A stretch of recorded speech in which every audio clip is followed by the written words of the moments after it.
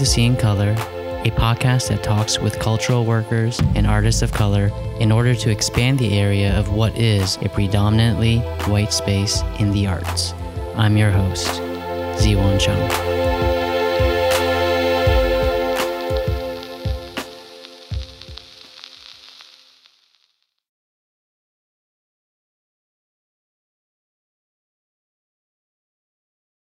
Hey everyone. On today's really special episode, I have the opportunity to talk with and have a really intense conversation with the wonderful artist Krista Joo-hyun D'Angelo.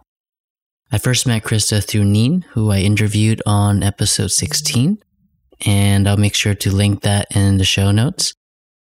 Shortly after meeting Krista at one of Neen's gatherings, I ran into Krista again while we were both installing our work at an exhibition curated by a mutual friend, Justin Ross, and since then we've remained in touch.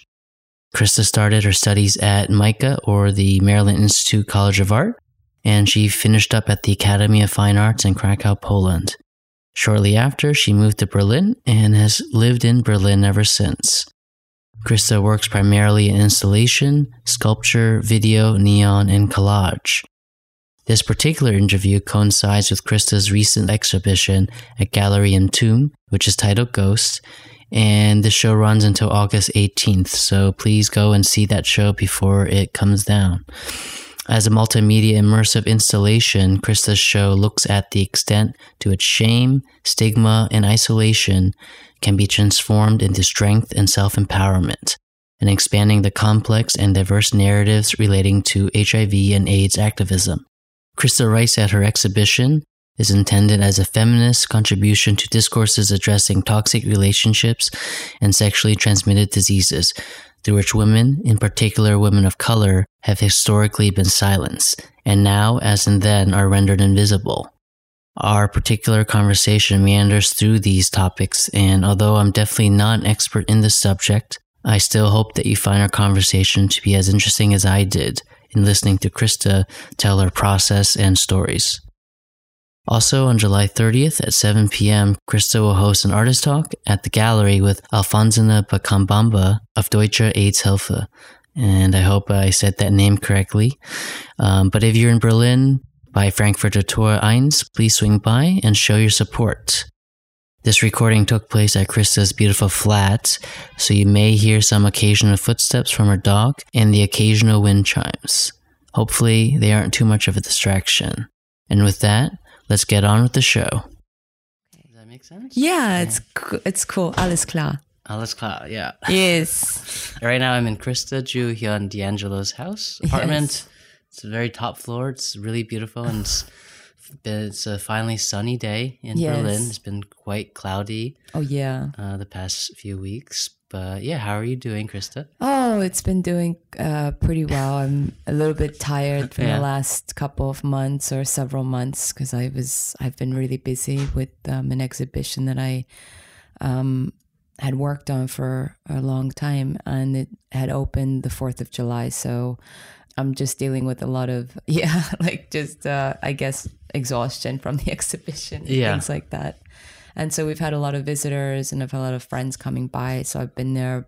I mean, I'm not at the exhibition, obviously, every day, but, there are a few times and people request to see the show and, I take them through it because it's a pretty intense exhibition. I've had a lot of friends that have come by and they are, in the arts, and the opening was pretty well attended. I mean, it was fairly packed, and there were a lot of really nice people there, and also people I didn't know. Yeah. So I really enjoyed myself, and it was a relief, to say the least. Yeah. All right, we'll get back to that towards the, middle or end part, but I was curious, tell me about your practice, your work, how you got into art, how you came to Berlin. Well, I always have been doing art since I was, really since I could remember, I guess 5 years old. And it was something that I did on a after school basis, and it always kept me I was always very serious about it, and I took it really, it was definitely something that, could bring me places. And what kind of art were you making? I mean, I was a kid, so I did like drawings and, you know, everything that was, I guess, about a kid's world, you know, and then I was taking more formal classes after school. And obviously when I got into high school, it got more serious. And then I was in the Cooper Union High School program and weekend programs, summer programs. You grew up in New York. Yes. And I was lucky and fortunate enough to have that because obviously New York City is one of the biggest cities and metropolises for art and contemporary art. So in that way, I was very lucky to have all of this access. And, you know, as I got older, I got more and more exposed to different kinds of art and, you know, what that means and how does art reflect society, how it reflects politics, all these kind of questions. So it came, you know, as I got older, you know, I obviously, you know, matured and changed. And, you know, you think about your own experiences and what that means, you know, who am I in the whole spectrum of the art world and art history. So, you know, art was always something that was involved in my life since I was really young. And I'm jealous. No, it's, I mean, I was very I mean, the thing is I was very disciplined and, you know, going to school and then going to an after school program for several hours and also on Saturdays and summer school every day was very serious. And it's not like, you know, I had a lot of money for this. I was involved in these programs for free. And I also had to work very hard to maintain my status in the school because I went for free, and to get into a free program, you don't want to slack off. And the teachers expected a lot from you. The students were really talented. So I had a really wonderful opportunity very young. And, you know, of course, as I got older and I got into, you know, art college, it was, you know, things changed. And it was like, you know, all of my ideas of art changed completely. Yeah. Hopefully, I mean, isn't that what university is supposed to do? I think so. I mean, hopefully. You went to MICA, right? I went to MICA for a bit. I can say all the art schools, I think, in the United States are really, you know, they're private or outrageously expensive. And I didn't find my experience there wonderful in terms of questioning the authority and questioning the institution on questions about it's so expensive to go to school here. I mean, we're talking student loans that will really be making you pay student debt for years and years and years. You cannot maintain an art practice with $100,000 in debt. And so I said to the institution and my teachers, I said, I think it's a little bit problematic that the only people that can continue to make art after their art college are going to be people that can afford to do that. That's not art, in my opinion. That's not representative of real life. And art for me is a reflection of real life and real life experience. And that was something that they didn't want to talk about. However, I did have one teacher that was fantastic. And I think he's kind of gotten a name for himself now. So I studied under TJ Damos when I was 18. And he's pretty big in well, he's an art historian and he's an art critic, and he's been doing pretty well for himself, talking about the ethnographic scene and also ecology in art. And also before that, he was working with a lot of post-colonial theories and practices. So he was a really wonderful teacher to have when I was very young. What did he teach you? We focused on... Or what did you learn that was so wonderful about that? He was very critical and he was tough. Yeah? He was tough on me. Oh, yeah. He was tough on all his students, which was wonderful because, you know, I remember there were times when I was sitting in the class and it was, you know, an art history class of modernism and after. And I remember sitting there and I didn't really want to say anything. And he was like, so what do you think about that? And I was like, and I remember I was like, I had nothing to say. I was really embarrassed. But in that sense, he was a very challenging professor when it came to thinking very critically about art and modernism and after. So we were looking at what was going on in Europe in particular and how particular works of art reflected the ideologies and social movements and the hopes, dreams, desires, and also, I suppose, failures of what was going on in Europe, post-war Europe, I should say. So I was very curious about what was going on in Europe because of these reasons. And I had an opportunity to go to Poland, and I didn't really want to spend much time in America at the time because we were going through, it was right after 9/11. It was during the Bush years, which 2011, 12. 2001. Oh, sorry. Yeah, mixing up my dates. 9/11, 2001. So I knew something was going radically wrong in America at the time, and I was wanting to jump ship. And I was also, more curious about art from Europe because America was going through a really hard time, and we had a lot of pop art, which of course I grew up with and I knew a lot about, but at the time, we had all the YBAs, all the Young British Artists from Sensation exhibition in London, and they were really like art I've never seen before. I remember, all these amazing artists like Tracy Emin, Sarah Lucas, and, Dino's Chapman brothers. I never saw art like that before. It was very, very... it wasn't going to like the New York institutions? No, it's in the Brooklyn Museum of Art, but I've never seen American art like that. American art didn't have that kind of edge. It didn't also have that kind of robust and visceral, dark, very political edge that, all these artists from Europe were having. And I think obviously that had a lot to do with Margaret Thatcher and what was going on in politics at the time in Europe. So, I think for me, it was very exciting to kind of to have this idea of going to Europe, traveling around, seeing how things go. And Poland was definitely a challenging experience. Do you think, having been here, that romanticization was an American romanticization, or do you think that was true about European art doing these things? I'm not sure. I mean, I didn't really have many expectations. Okay. I didn't have expectations at all. And my expectations were, just going there, figuring things out. But I can tell you, Europe was not like how I imagined it to be. And my imagination wasn't about baguettes and cheese and, all these kind of things that you see in the movies, all that kind of stuff. When I was in college, what was my I don't remember what I imagined Europe to be. Well, I didn't have any expectations, but I knew, from art and from, literature that, some of it was pretty dark. And we're talking about hardcore winters in Poland. That was intense for me.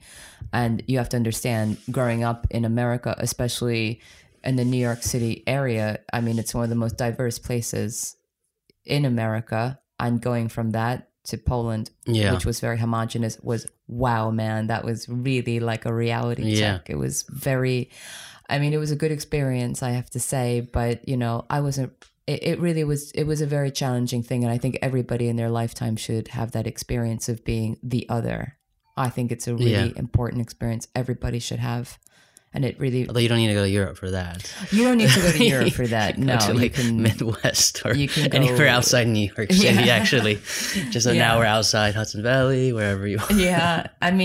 But, you could... it was a really important thing that I went to school in Poland. And, I did an exhibition there in November at the Pomada. This past winter? At the Pomada Queer Festival in Warsaw. And I had a wonderful time. And it was really good to go back and exhibit there and see how much Poland has changed. Because, there are a lot of very serious things going on in Poland when it comes to discrimination. And when you are from the LGBTQ community, that in Poland is very serious. And I was very happy to partake in this festival and exhibition because it was challenging all of these ideas that are very, guarded in Poland. And so when you went to Poland, was that just for a year? It seems like you stayed in Europe for a bit after. Yeah, I stayed in Poland for 4 months, and then I said I don't want to continue my studies in America. Because I knew I wanted to stay in Europe. I was, I think, 21 at the time. And so gutsy. It was horrible, but I don't know. I would never do it again. But I was young. I was young and I was curious, and I was, the world was in front of me. I didn't really have an idea of what I was going to do, but I knew what I wanted to do. Mm-hmm. And I wanted to stay in Europe and eventually move to Berlin because everything in the art world was in Europe was happening in London and Berlin at the time. So I wanted to definitely position myself somewhere in Europe. And so I was very strategic in that. But being in Poland, I was there for 3 years. Of course, I went back home for the summer because school breaks. So you stayed at that school? Yeah, okay. I finished up and I got my bachelor's, my BFA from the Academy of Fine Arts in Krakow, Poland. Okay. And, it was a wonderful experience. At the time, I probably didn't appreciate it as much as I could have. But in retrospect... I say that about all my experiences at that age. It's just like, you kind of say like, I should have done that differently. But, really, I had a wonderful time in retrospect. I learned a lot and it really prepared me mentally for what would be my future in Berlin, which is also, Berlin is also experienced the East. It was also in the Iron Curtain. Yeah. So there were things that Poland revealed to me that I didn't yet understand that I could eventually relate to when I would be in Poland and Berlin many years later. So that was something that really was instrumental in my experience today in Berlin. And also when I arrived, it really helped put like a missing puzzle piece in this big puzzle. Could you describe that puzzle piece? Like what did you realize that it help relate to present Berlin?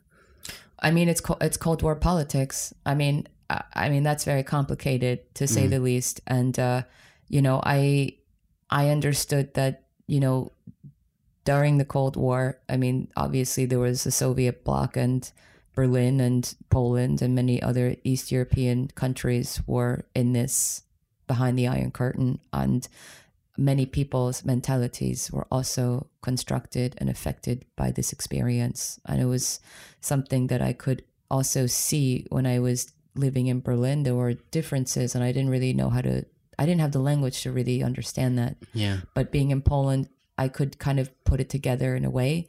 But also it was just about, when I look at art in Poland and I look at art from Russia or Czech Republic, East Germany, it all kind of has the same, thought processes. And it was different from what was going on in West Germany. So it helps you understand by basis of comparison what was happening in the world at the time in politics, in people's minds, in their desires, in their hopes, in their dreams, in their futures, their expectations. So in that way, it was kind of beneficial that I was in Poland for that time. Eventually in Berlin, Germany is is a country that experienced a lot of disarray politically in, the last decades. And you can see that everywhere, especially in Berlin. And, living here, it also was a reality that confronted me on a daily basis. And this is just as a consequence of who I am, what I look like. And, I didn't really know how to deal with that. So I dealt with it in an artwork called Past, Present, Tense, which was about racism in Germany, looking at the former East GDR experience and West German experience. And that was something for me, which was very important to understand how East Germany, how it kind of constructed people's attitudes and about identity. Difference, about identity. Yes. Yeah. How did you slowly make that shift between, I guess, going from models, still lives, I assume sculpture at some point, to then these sort of videos? Well, again, like I came from a very traditional background of very serious, rigorous drawing. Me too. That's what I was painting, curious. Very realistic. But, you develop a language and you develop also an idea of how to think critically. And my teachers, who were really wonderful, taught me how to think critically and how to be very aware of who you are in this whole timeline of art history. And who am I?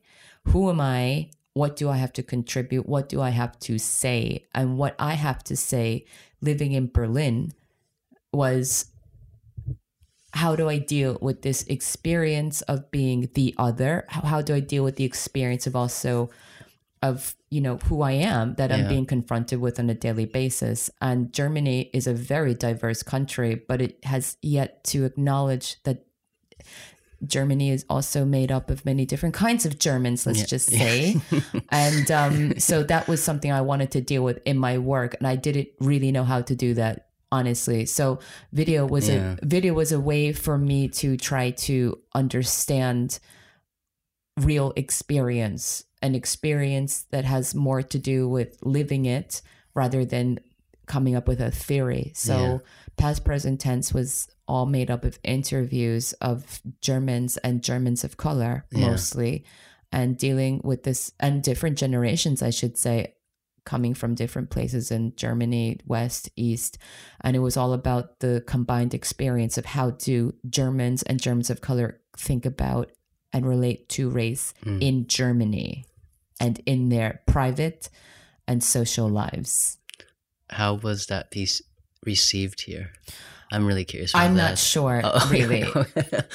I think that it played a lot, and I guess it was, I mean, I made it because I was dealing with these questions, but I didn't make it to try to be provocative. Yeah. But I could imagine that it was challenging for certain people to hear, because it was always dealing with this question of who is German, who is allowed to be German, what does a German look like, and where are you really from? And where you're really from is Germany, but there's all this different layers of, but what?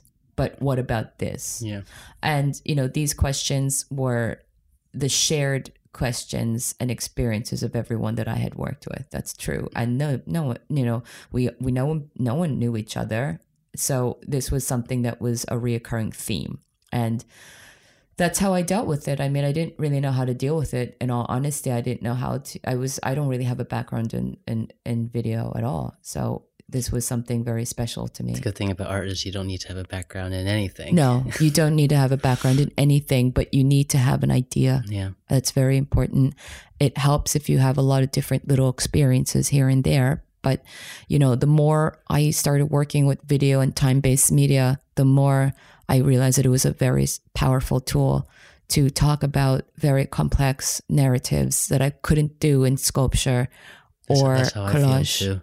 Yeah, and I mean, the sculptures and the neons and all the other works that I do, it has its strengths, but it also has a weakness. And video for me was more dealing with real life experience. And it's not something you could just theorize or come up with an academic kind of,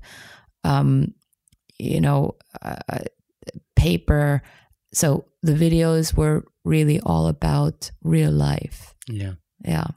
So how do you go about with your projects? Are they each sort of different? So I was just looking, you went from past, present, future, then you had the horse racing, and then you have your current show with Lillian, and they're such vast topics. I think they're huge. I think of my videos, and they seem really small topic wise. My videos are these little small stories, but yours is tackling society. Yeah. So I'm curious, what's your process? I'm still an artist that's 36, and I'm still figuring out who I am as an artist and who am I also as a person. And life doesn't stop when you're in your 30s or 40s or 50s. You still keep growing as an artist. And in my opinion, I think women, as they get older, they get to be, their art becomes stronger. And I have realized that, as I've gotten older, I've, really tried to make big jumps in my artistic processes and my artistic thinking and modes of thinking. But, every time I have the opportunity to do a solo exhibition, I'm always thinking about different topics, different big ideas, and how we're going to talk about these big ideas. So I can say, I think the video that really was defining me as an artist, it was past, present tense. It was about race, and it was very personal, and it was also very intimate. And I think all of my bigger works are defined by how intimate they are, how personal, but also how they tackle big ideas in a very delicate way. So the past, present tense dealt with racism in Germany and the history and invisible history of Germans of color, and how they deal with post-colonialism in Germany, how they deal with race and cultural amnesia of the past. Fast forward a couple of years later, about a year and a half later, I did an exhibition called Winner Takes All, which was about freelance labor conditions in horse racing, also dealing with high stakes, masculinity, and how we deal with immigration And I mean, obviously that's a big topic for me. And that, I mean, horse racing is a sport that's based on class. And, I mean, I'm involved also in horse riding, and I wanted to do this because I didn't know that jockeys were freelancers. I had no idea. And I got very excited about it. And I could kind of see parallels between horse racing and the contemporary art market and art world. And that's why I wanted to do it. So I always research my exhibitions for about a year and a half, 2 years. They take a long time because videos do take a very long time to do. You need very strong organizational skills. And I usually do, you know, a big video complemented by other small videos and other works like neons, collages, sculptures. So winner takes all. You do like a great job of having full immersion installations. Yeah, it's very painful. Yeah, it's a long process, but I always try to really provide a very strong array of works that elaborate on a very particular theme. And it kind of goes from there. So the current exhibition, after I finished Winner Takes All in the winter of 2016, I started work on this particular exhibition. But obviously I had nowhere in sight I didn't really know what I was going to do with it, but I knew I had to start doing it. You just make before the show happens, right? Yeah, I start researching on a subject. So I started working 2 years ago on Protest and Desire, which is the main video work in the exhibition Ghosts, which is on right now at Galerium Tome. And Protest and Desire deals with how women of color deal with STDs and in particular HIV and racism, aging, interracial relationships in Germany, but also I would say in the Western world and the white world. So it's a huge theme, and it definitely was going to need a lot of time for sure. And so how did you end up meeting Lillian? And I mean, I can't really talk about that too much, but you know, Lillian and I met 2 years ago, and she was fantastic, very funny. And what I really liked about her was that she was always smiling. She was always very strong protagonist, strong ideas. She had, you know, we got along real well. And, you know, we talked about these themes very seriously for a long time. And, you know, we would meet and, you know, have coffee and have food and talk about things. And just to clarify for the audience, Lillian's the main protagonist Lillian, in Krista's video piece. Yes, Lillian is the main protagonist in Protest and Desire. And so because the themes were going to be so big, it definitely needed time. It needed time, and it needed a lot of, you know, talking. So we did that, and I was very fortunate that the Galerium Tome, which is a part of Batanyan, had given me this opportunity to have this exhibition when I told them about it. And Sylvia Zazinski, who's curator, I have to say really gave me a good chance. And also I wasn't going to do this show without funding, because this video was going to be intense. I didn't want to do this video unless I could get funding, which thank God I got from Galerium Tome. And also I got the district Friedrichshain Kreuzberg Stipendium. Okay. So I was happy about that because it made everything possible for the show. So yeah, Lillian was wonderful, and I wanted to continue working with her. She was just, you know, we got along, and everything in the video is the result of our conversations. Yeah. You know, it's not just about her, it's about the both of us in a way, and how we kind of were thinking about these ideas, because they are very serious and they're very personal, but they're quite global at the same time. And that was what I was trying to do with this particular piece. How do you go from something very, very big? How do you deal with a history that is going to confront HIV and STDs? That's a big history, and that's serious. That's a global history. How do you deal with something so huge like that in a video that's only 20 minutes? You knew you wanted it to be 20 minutes? Yeah, okay. I knew it was going to be 20 minutes, not more than that. And I told everybody I worked with, I said, we're not doing more than 20 minutes for it. And I knew it was going to require some space, but I knew I wasn't going to go over that, because I knew in this particular setting, in an exhibition setting, I couldn't ask my audience to sit there for more than 20 minutes. For sure not. The longest my video has gone so far is like 16. Yeah, I mean, even 16 is a good amount, but it's still that's short. Pushing. Yeah. So I knew I didn't want to go longer than that. Yeah. Of course, I've done it in the past, and I wouldn't say it's a mistake, but you know, you make work and you learn a lot from it. Yeah. So, yeah. could you just quickly describe how the final video took its form and the decisions you decided to have a 2-channel video? Yeah. So Chris had this beautiful, like almost floating screen, basically. Yeah. And it was a 2-channel video. Yeah, I always imagined a 2-channel video for this particular work. Yeah, it had to be 2-channel from day one. How'd you know that? I just saw it in my head. Okay. And, the work makes itself. I don't make the work. Sometimes for the videos, the work makes itself. I never have an idea what it's going to be like. The work makes itself. And I knew I wanted to use cherry blossoms. I knew I wanted to use swans. I wanted to use very soft imagery that would be more about memories that people could relate to. It would be very easy. Anybody who could access the work. They didn't have to have an art background. I mean, where I come from, we don't have an art background where I come from. No one I know, my family, we didn't have this. And I wanted to make all of my work grounded so people could understand it. What do your parents think about your art?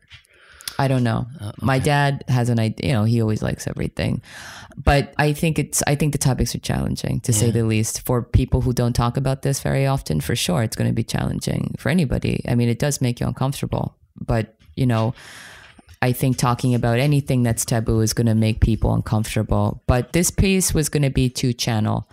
I knew we were dealing with multiple themes. We were dealing with, a lot of intense imagery, and I wanted to make this much more abstract, because if you're dealing with such a subject, I didn't want to have all these images that were scary. They needed to be delicate and they needed to be beautiful. So I found my cinematographer online, and she was just amazing. I knew she was the right person to do it. Julia Geese was fantastic. So she did a great job. And, everyone that worked on this video could relate to those themes of discrimination, multiple forms of discrimination. That was very important for me as the person that made the video, that everybody who worked on this particular piece had a shared experience, and they brought their own experiences and ideas to this project. Because if you're in an opportunity, which I was in, you need to also give other opportunities for people that might not have those opportunities. And also, we're dealing with very serious themes. We're dealing with race, we're dealing with feminism, we're dealing with HIV, STDs. Those are pretty serious. So I wanted to make sure that the people I worked with were going to be sensitive and understand what that means for them personally, because they could see it. So no white men on your group? No, that wasn't going to happen. No. Julia, is German. She's also half Korean. And Julia has been working with these themes also in her work. And I could see it in her work, and she was the perfect person. The sound designer was Sam Shen. She was also a friend and a friend of friends.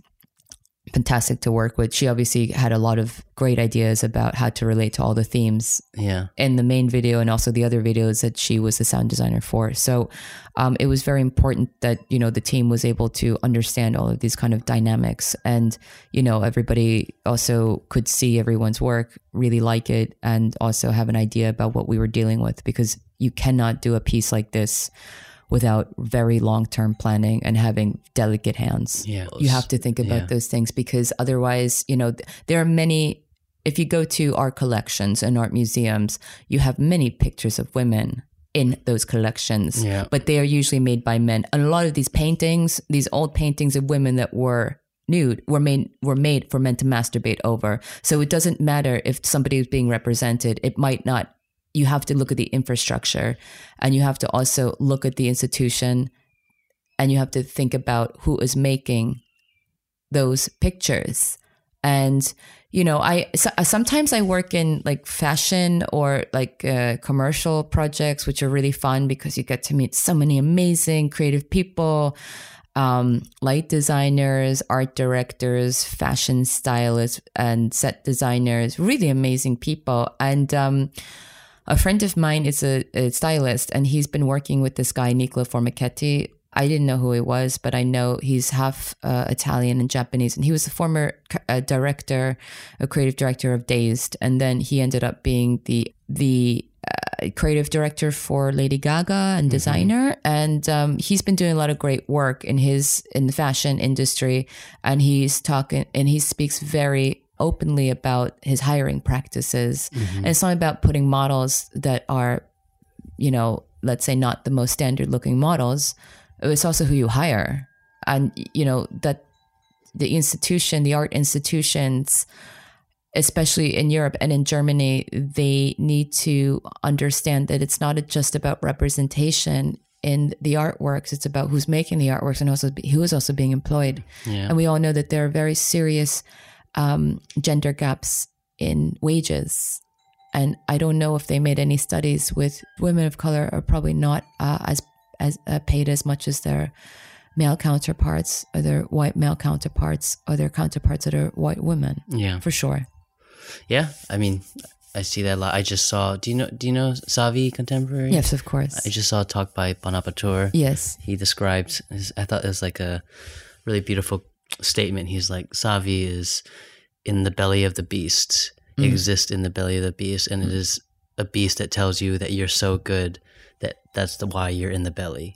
Very funny. Yeah. But, like but sort of like this idea that, just existing is a form of resistance, but you're also like told you're doing good without actually understanding what that means, right? Yeah. I don't really, I mean, I guess it's all subjective in a way. I mean, I have to say I'm very lucky to have done the projects I've done without, someone saying like, you can't do this or don't make your work like this. Mm-hmm. I mean, I get criticism and I want the criticism because you cannot grow as an artist or as a person without criticism, self-criticism included. But, I get criticism from my friends and I expect that because I want to be a better artist and I want to be a better person. And I expect criticism about what I do because, I'm an artist and, whatever means something to me might not mean the same for somebody else. And how do you deal with those questions? And it's a responsibility at the end of the day. I think it's a responsibility. Yeah.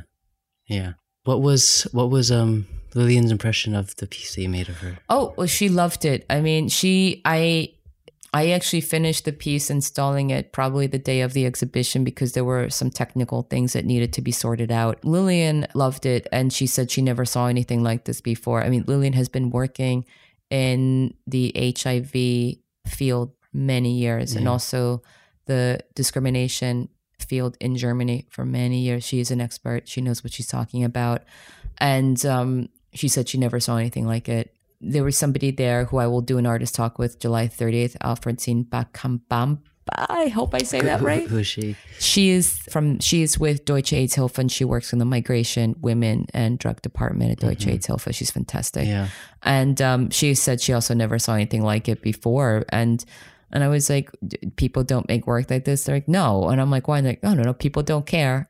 And I was like, you think that's true? And she's like, well, maybe that's why. Well, I don't know. The systems of power doesn't care. I don't know. I mean, but the thing is, I think what Lillian said, she hasn't seen something like this. And maybe because most of the time when there are, I guess, programs or something like this made, it's more statistics and stuff and not so arty. So maybe because they don't work with artists, it's just a different experience. But, yeah, Lillian was really impressed. I mean, we covered so many topics together. And, the interview that I did with her in the, that's in Protest and Desire was the interview that we did in one day. That was the combination of all the things that we talked about. Yeah, that was on camera. Oh, wow. So that was 4 hours and we just went over, what do you think is good? Let's go over this. Let's talk about this. And, it was very calculated. I mean, all those works that I do that are video works, they're very calculated. The other artworks are more in your face. They're more fun, playful, but there is a very serious amount of, very precise thinking involved with those works. Yeah. Yeah. I mean, and as sort of a reaction to what you said about, not really seeing these that often or people don't see these kind of works is, I think that's what was so interesting about the piece, right? Because you're talking about white supremacy and how the invisible nature of who gets to talk about what. Yeah, of course. I mean, the video specifically, like women of color, Black women with HIV, and how that's usually not thought of, and especially in Berlin, the white gay scene and HIV. But you can see that also. You can say the same thing about New York. Yeah, with ACT UP, there's very, it was who got to be represented in those situations, and that then you can extrapolate that to be like also who's in power, of course, in the art world. And that was something that I was definitely struggling with, because also I noticed in the queer communities in Berlin, I feel like there is a level of, again, it's about thinking who is talking and who's talking about what. And I also noticed that the white queer community is bypassing racial topics very seriously, I think. And they talk about it, but it's about who's talking. And also when we think about STDs and HIV, I also had a lot of criticism from people who I also knew myself personally, who before I started making the work, they knew I was researching it. And, these gay white men, you're stupid and you're ignorant for doing this work. They said that to you? Yes. Why was it out of fear or? I don't know. I don't know. And I tried to deal with that in the artwork and the piece. Basically, Lily and I also talked about that. Yeah, I think that, whenever you're dealing with topics of marginalization and discrimination, somehow all of these ideas are connected to class, and not all the time, but sometimes class is also connected to race. And so, sorry, my dog is struggling here. But yeah, when you talk about something so serious like HIV, ACT UP was made up of white men, and also very one of the founders of ACT UP. I mean, I'm not saying that this in a negative way, but he was coming from a very privileged background. He was a stockbroker, and I believe his brother is one of the, I guess he's like a chairman at Barclays. Mm-hmm. So, we're, and I thought about that, like, what does that mean? So I looked it up, and he did have a lot of money and access. That's not to say that what his work was horrible, but it's all about, you have to think about why that is. Who has access, like you said, who has power. His access, his power. And, and so I was thinking about, why have women of color been all the time bypassed when we think about discrimination? You don't think about women of color. You don't think about all of these topics. You think about gay white men, and they are definitely threatened when you challenge them, especially about the HIV topic. That's not to say that they have not been a community that hasn't been affected by HIV and AIDS, but there are other communities that never get talked about, and there are different layers of shame that's involved. Women's sexuality is very different than male sexuality. Heterosexual women their sexuality is looked at very differently. These layers are they're not comparable. Really, you have to take it as it comes. And, they're all very dynamic, and they're all very unique. So, when I started to research this topic, the art world has not dealt with this. Kia LaBeija has dealt with this. But if I go to the art world and I look at artworks, historical, art, the last 10 years, I haven't seen many artists doing work about HIV and women of color or STDs. And that's a reality. That's a definite reality. It's not, art is for me about experience. It's about what's going on in the world. It's not about making pretty pictures. It's about what's going on. That's what I learned about in art history.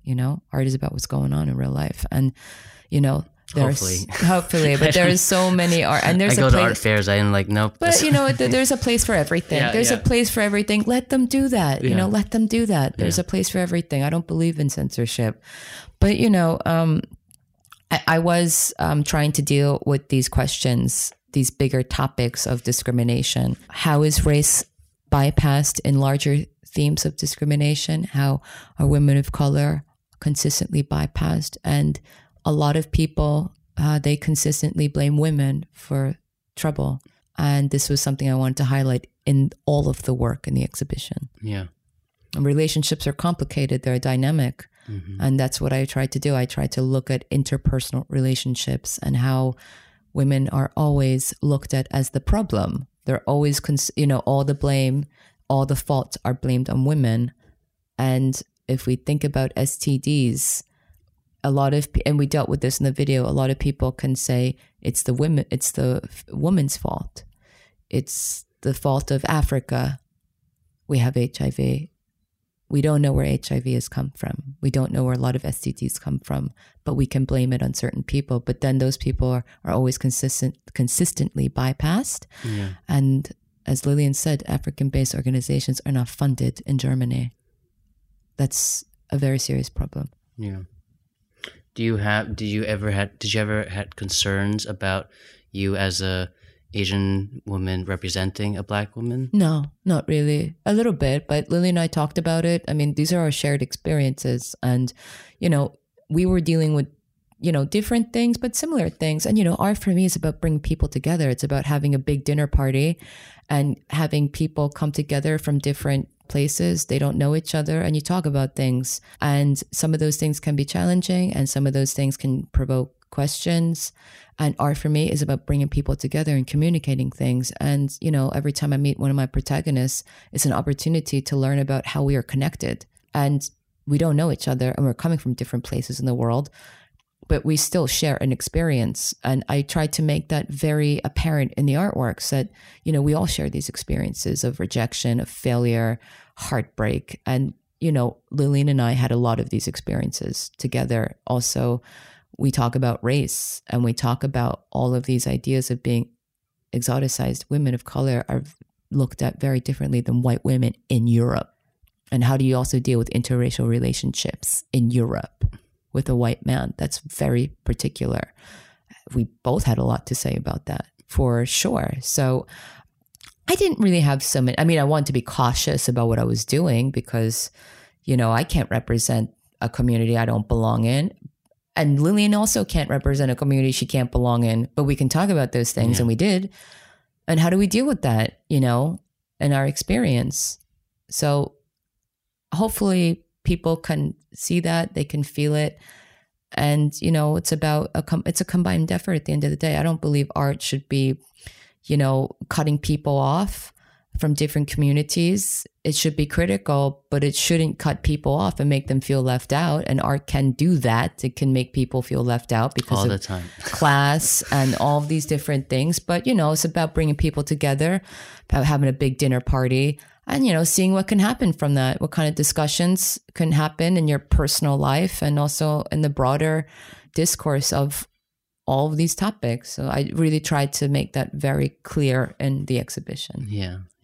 I asked that question. I was just really curious in terms of representation because there's a long history of also, white men also trying to represent, people and not realizing that power dynamic. But I thought your show did a good job in the sense that you had a range of different works, and it was clear that I didn't sense that same level of fetishization or taken advantage of. And then you also had two other videos that were more personal.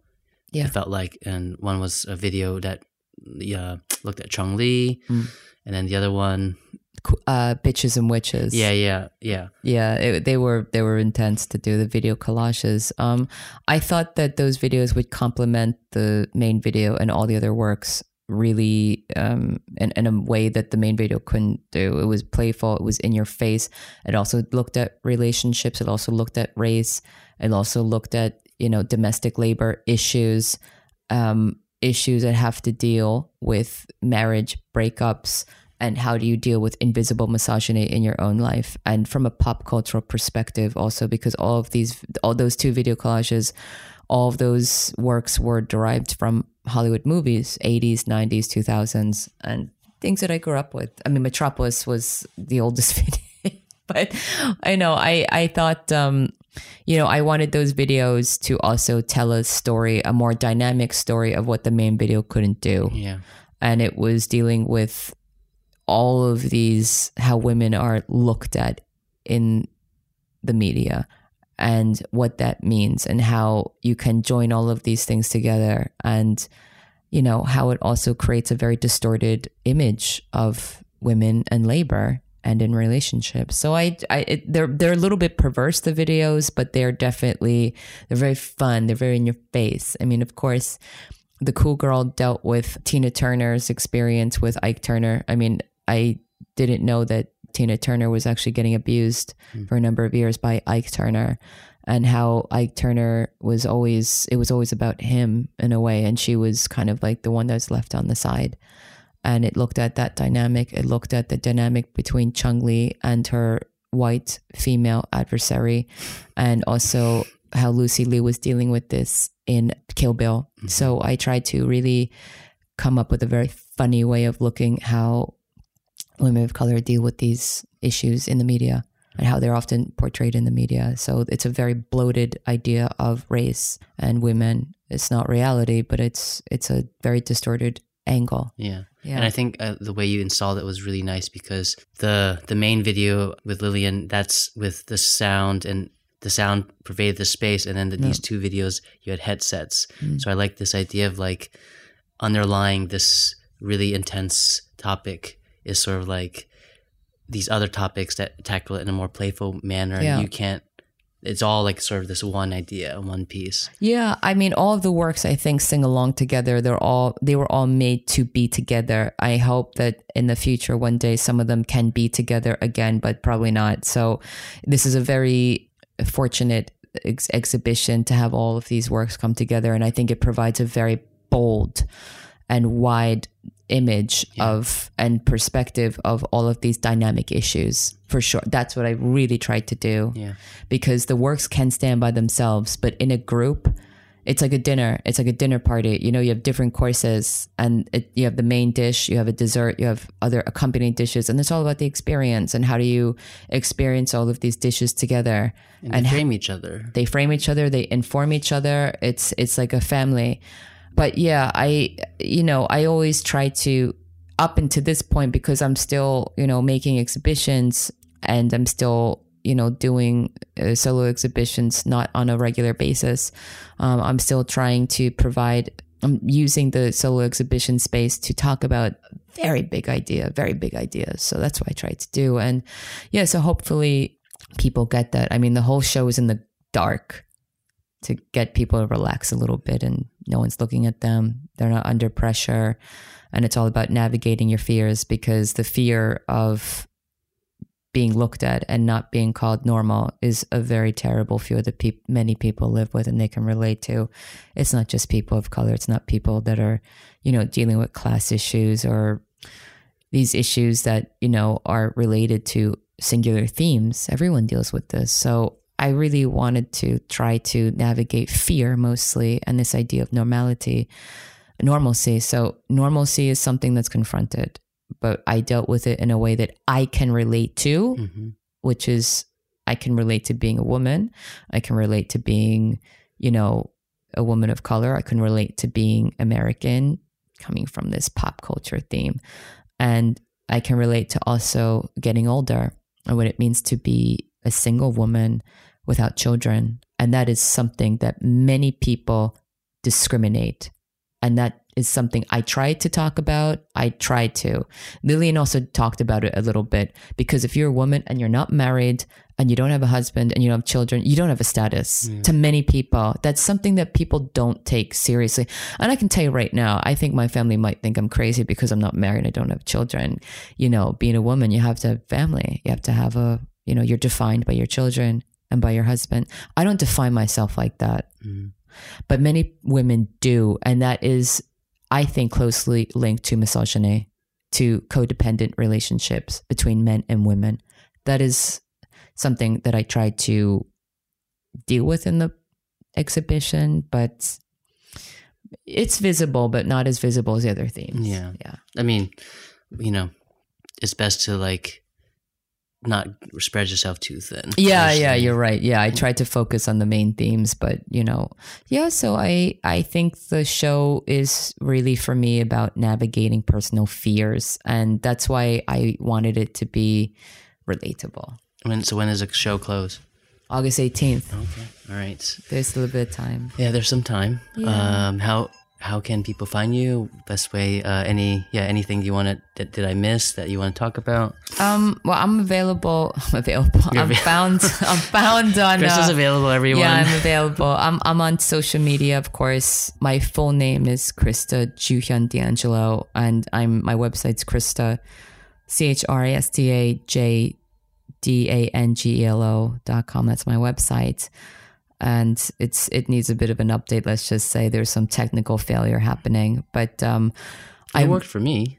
Yeah, but there are issues with it because of the server. But then I'm obviously on social media. My Instagram is Krista, CHRISTA 675 at Instagram. But, I try to, only talk about my work in public space, obviously. What do you mean? Like, you don't post about it? You do? No, I don't post about my personal life like a lot of people do. So I just try to make it very work-related, things like that. But yeah, I think like the only thing I can say that, I'm really looking forward to in the future is seeing where things go. I mean, life doesn't stop. And it's always whenever you do exhibitions and make artwork, it's always a surprise. It's always a surprise. You never know what you're going to get. And when I was making all these works, I didn't know how they're going to turn out. I had an idea, but you never know. And it's always, the work makes itself. You let the artwork, especially the videos, make itself. And it's always like the artwork tells you something you don't even know. Yeah, so I never know how my videos look like. Yeah, it's impossible to know. I mean, I'm not that kind of a video artist where it's like I get, the idea and you plan it. It's a spontaneous, fun experience, and I really enjoy the long process of making very long artworks. It's a relief at the end of the day when you're done with it. So I'm happy with how it came out. And I think the artist talk on July 30th will be also very riveting. And we're going to talk about many things. What time is the talk? 7 p.m. Okay. And it's at the gallery. And I'll try to edit and release this before then. Oh, cool. Yeah. We'll see. I'm really looking forward to that. I think that's going to hit a lot of intense themes also. So race, STDs, relationships, women, all the topics people don't like talking about. Yeah. And hopefully it won't be crashed by another event. Yeah. Well, we never know how these things go, but I just think that like, I'm going to focus on like what the work should do, what it can do, and what what I want it to do. But yeah, it's really been a great experience, and I'm just happy that like this exhibition is out. Yeah. It's done. Do you feel sad? No. Okay. No. Whenever I finish works, I'm like, what a relief. Let it do what it wants to do. And it's weird because, as I've gotten older, you see the works change and you see the work and you're like, God, why did I make that? Why did I do that? And it's like, it's good that it did that. And that was a time in my life at that time. I made that work because it made sense to me at that time, but I'm never going to do it again. And for me, it's a release of, I deal with these questions and I'm never going to do that work again. And I don't want to do it again. And it's just a way of dealing with something personal to me. And then you just move on. Yeah. And it's like, why did I do that 5 years ago? So you never know where life leads you. It's the beauty of being an artist. You just never know. So yeah. All right. Well, thank you, Krista. Thank you so much. It's really great. I look forward to seeing what you do next. Yeah, me too. I don't know what that's going to be. Probably a lot of sculptures, but the sculptures are not cheap to make. I got to tell you that right now. No, I've been avoiding it. It's horrible. It's fun. It can be really fun, but it's a lot of like fucking mess, man.